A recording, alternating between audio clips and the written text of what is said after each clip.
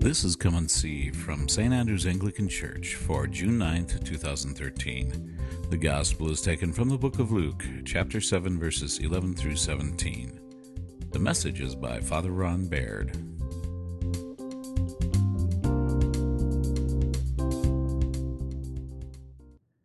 Today's gospel lesson is the immediate passage after last week's. If you remember, last week was the follow-up to the feeding of the 5,000 and the Sermon on the Mount. And in last week's lesson, we had Jesus healing the centurion's slave. This week, we hear the story of he's out in the countryside walking, and he is headed with a large crowd towards a town called what we call Nain. In the Hebrew, it was Nain.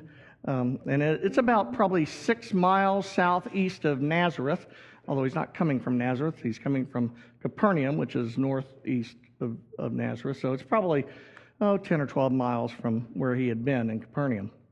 And as he's wandering around, he says that a large crowd followed him. Well, you can imagine after the Sermon on the Mount and all the excitement that was going on there, that he probably did have a large crowd following him. They were pretty interested in who this guy was and what might he do.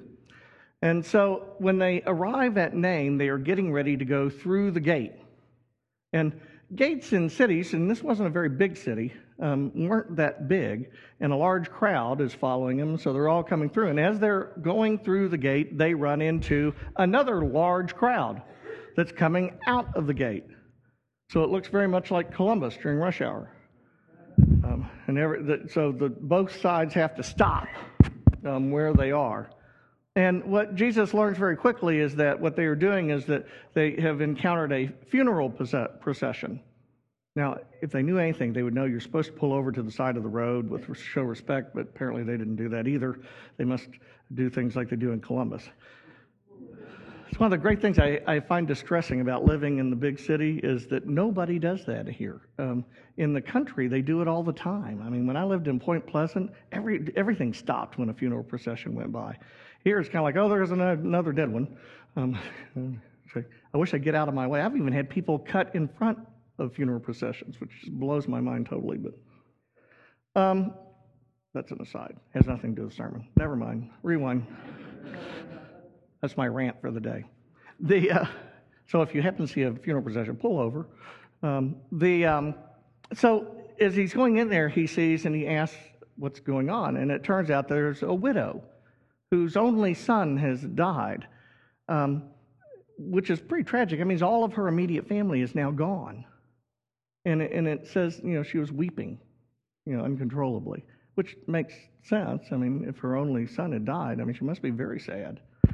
And Jesus, in looking at her, the scripture translates it that he had compassion on her. Well, yeah, sort of, but it doesn't really get what it really literally means is he was moved to his bowels. That means it was gut-wrenching for him. So it tells us that he really felt what she felt. Because I'm sure that's how she felt. But she was probably just, mortified at what was happening. She probably couldn't even believe this was happening. It hurt so bad that she didn't even know how she was going to keep going. And it says that Jesus had that same feeling in his gut. He understood what it was like for her. And he looks at her and he says, "Do not weep."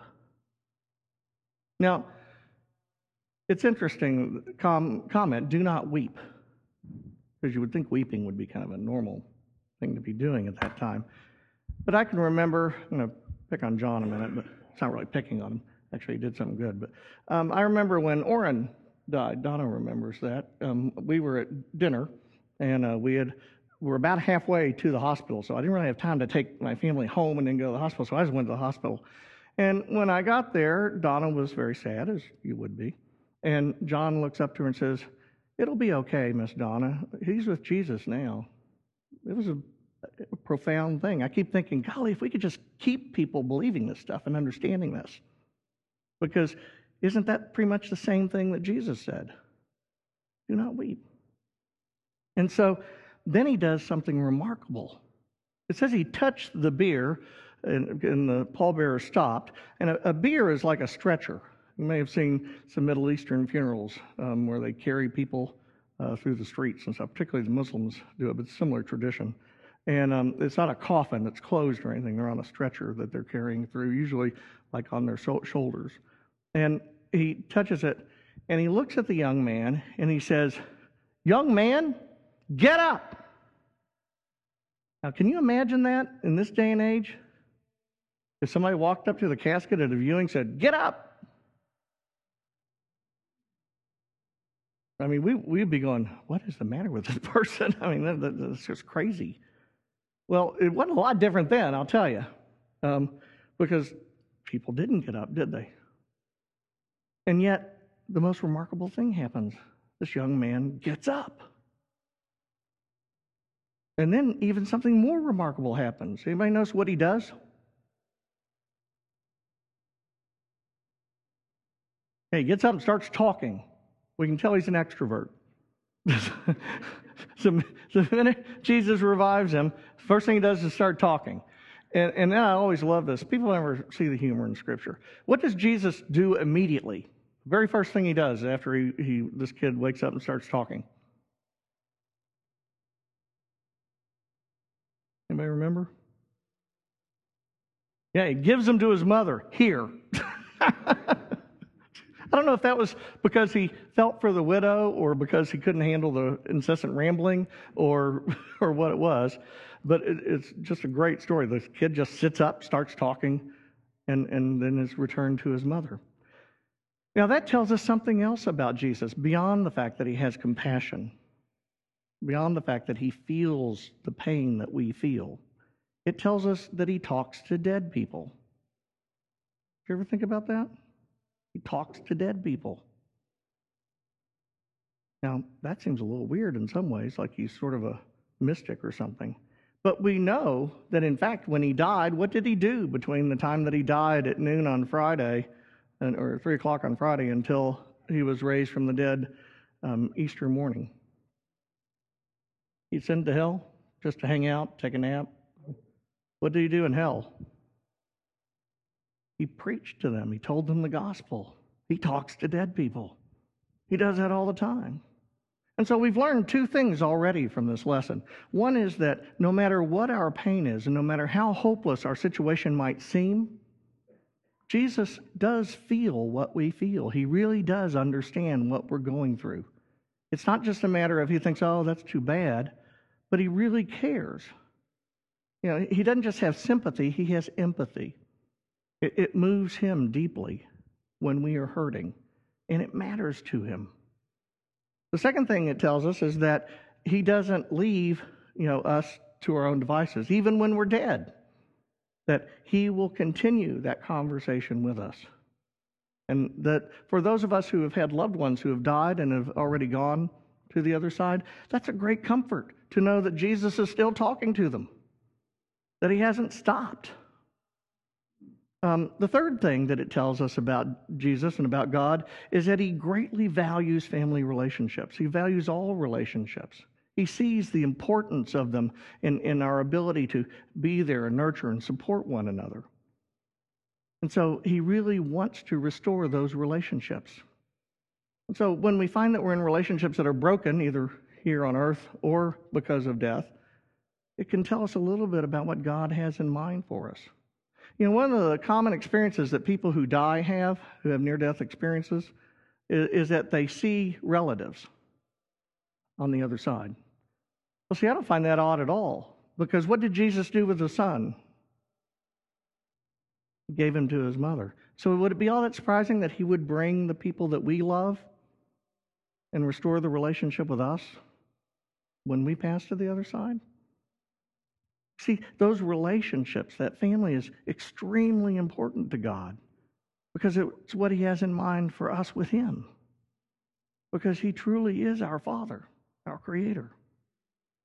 And so Jesus not only feels our pain and really understands, he not only wants to restore the relationships, he not only talks to us even if death has already overcome us, but he also restores relationships between those who've gone before and those who are still here.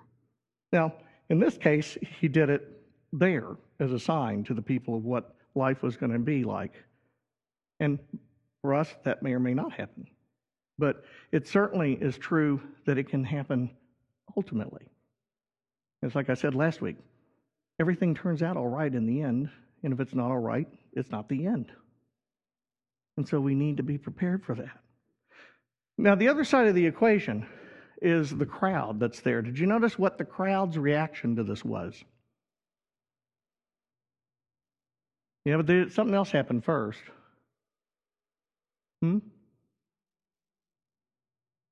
What did they feel? They were afraid. Now, some translations translate this that they were in awe and amazement at him. And sometimes there are words that could be translated fear or awe. This isn't one of them. The word that's used here is actually phobos. You know what English word we get from phobos? Phobia. Does that strike you as awe and wonder? If you have a phobia, you're not in awe and wonder. You're terrified. I mean, you get it away from me. I don't want to have anything to do with it. And that was their reaction, was to be scared of this person. And you can begin to see that in their reactions and what they say. Who did they give glory to? God. Now, did they know Jesus was God? No. So they don't say, wow, he's really great, this Jesus, he did this wonderful thing. They're afraid of him. They say, God did this wonderful thing. So they deflect immediately to some nebulous out there sort of thing. But then other people start saying, he is a great prophet arisen among us. Now, this is significant and tells us a lot about why they were so afraid. Because the prophecy of what was going to come, who would return before the Messiah came? Elijah. Now, Jesus has already told his disciples who Elijah was. You returned, does anybody remember? John the Baptist, yeah. But people in Nain don't know that. And so they know the story of Elijah. They know what he did to the widow at Zarephath. Very similar story, isn't it? A widow whose only son dies. In this case, Elijah laid down on top of him and let his body, the very life force of his body, flow into the young man. And he too gave the young man back to his mother. And so they know that story. And they also know that when Elijah returns, what's going to happen? The end. Now, it calls to mind for us is, what is our reaction to the end? To if Jesus returns? I can't tell you how many people in my 25 years of ministry or more that people have talked to me about the book of Revelation, which is one of my favorite books of the Bible. I think it's marvelous. People go, I don't like that book. Well, why not? I won't read it. Well, how can you not like it if you don't read it? Well, I know enough about it. I don't want to read it. Why? It's scary. How many people here think the book of Revelation is scary? Only one? Oh, come on. Be honest. It's not scary. It's wondrous. It's only scary if you are what? Evil. If you're evil, it's real scary. And it ought to be, by the way. Because evil won't survive. And so, yeah, they're scared. And all too often, it's true for Christians, or those of us who call ourselves Christians as well. We're terrified of the end when Jesus comes because we know that the gospel is a two-edged sword, that it brings grace and forgiveness, but it also brings judgment and accountability. We'd really prefer he just had a one-edged sword, wouldn't we? Forget the judgment accountability part. We don't want that part. Just the grace part. That's good. But it doesn't work that way. And so for many people, including the people in Nain, they're terrified of the Lord's returning. Because, what would you do if Jesus walked in the door now? I'd say, good, I don't have to preach next service. What would happen? We'd all be called up to the great judgment throne of God and hear about it. And for a lot of people, they're going, but I have an appointment this afternoon. I don't have time to do that. Or, would he mess up your plans? And even more so, would you be terrified of the judgment that was about to come? That's part of what terrified the people at Nain, was they were terrified of judgment. But the truth is that for those of us who have died to ourselves and live in Christ, there is no judgment. Yeah, we're held accountable. All our deeds are known by everybody. But guess what? It's been taken care of. We're forgiven. And so, although, yes, we have to acknowledge our deeds, we don't have to worry about, paying for them. Because a God who loves us more than life itself, who feels that gut-wrenching pain that all of us feel, has already paid that price. And so the reality is at the end is good news for those of us who are in Christ. All too often, people don't get to the end of the book of Revelation, which is really wonderful. Because what happens at the end? Yeah, you get a new heaven and a new earth. Evil's destroyed forever. You get to live in a place where all of your needs are met instantaneously. You don't have to do anything. They're just automatically met. Even light itself, you don't need a sun or a moon. Light itself comes forth from Christ himself. It's marvelous. There's more food and drink than you can possibly imagine. Everything is wondrous. There's no crying or sorrow. I mean, is it really something to be terrified of that we don't have to worry about terrorist attacks anymore? Is it really something to be terrified we don't have to worry about gunmen going on to college campuses anymore? Is it really something to be afraid of that we don't have to worry about diseases catching up with us and doing harm to us? Is it really something to worry about that we don't have to watch the news and find out what the politicians are fighting about today? I mean, imagine a life like that. It would be marvelous. It would be wondrous. There would only be good news every day. There would only be joy. We can't even really picture that, can we? What would it be like to live out your life every day joyous, exuberant, ecstatic, because of the glory of God that's right here in front of you that you really just can't even imagine? And so we have a choice. We can be like the people of Nain, who want to sort of explain away how Jesus raised this guy, or give credit to God but not to Jesus as the person, or who want to claim it's a prophet and maybe be afraid because that might mean the end's coming. Or we can choose to die to ourselves and live for him, because in that, everything turns out well. What's it that Paul says about it? All things work for the good to them who love God. And do you live that way? That all things, even the bad things that happen to you, work for the good? Because you love God? And it's really what I was talking about last week when I quoted from the Best Exotic Marigold Hotel. That I know that everything will turn out all right in the end, and if it's not all right, it's not the end. You just have to wait, because it will turn out all right. Imagine a place that, I'm going to date myself here. I told them on a date, I can't use this at 11. They'll never know what I'm talking about, probably. But there's this great cartoon that was on with Fred Flintstone. You all know who Fred Flintstone is, right? But he goes to the future, to where the Jetsons lived. You all know who the Jetsons are? You can see I'm going to get in trouble. The younger they get, the more trouble I get into. But and when he goes there, though, he goes to this really fancy restaurant. He's amazed at all the things that they've done in the future. And he gets ready to pay, and he pulls out his clams. Because that's what they pay with in the Stone Age, was real clams. And they go, oh, no, sir, you don't have to do that. He says, well, what about payment? So, you just sign here.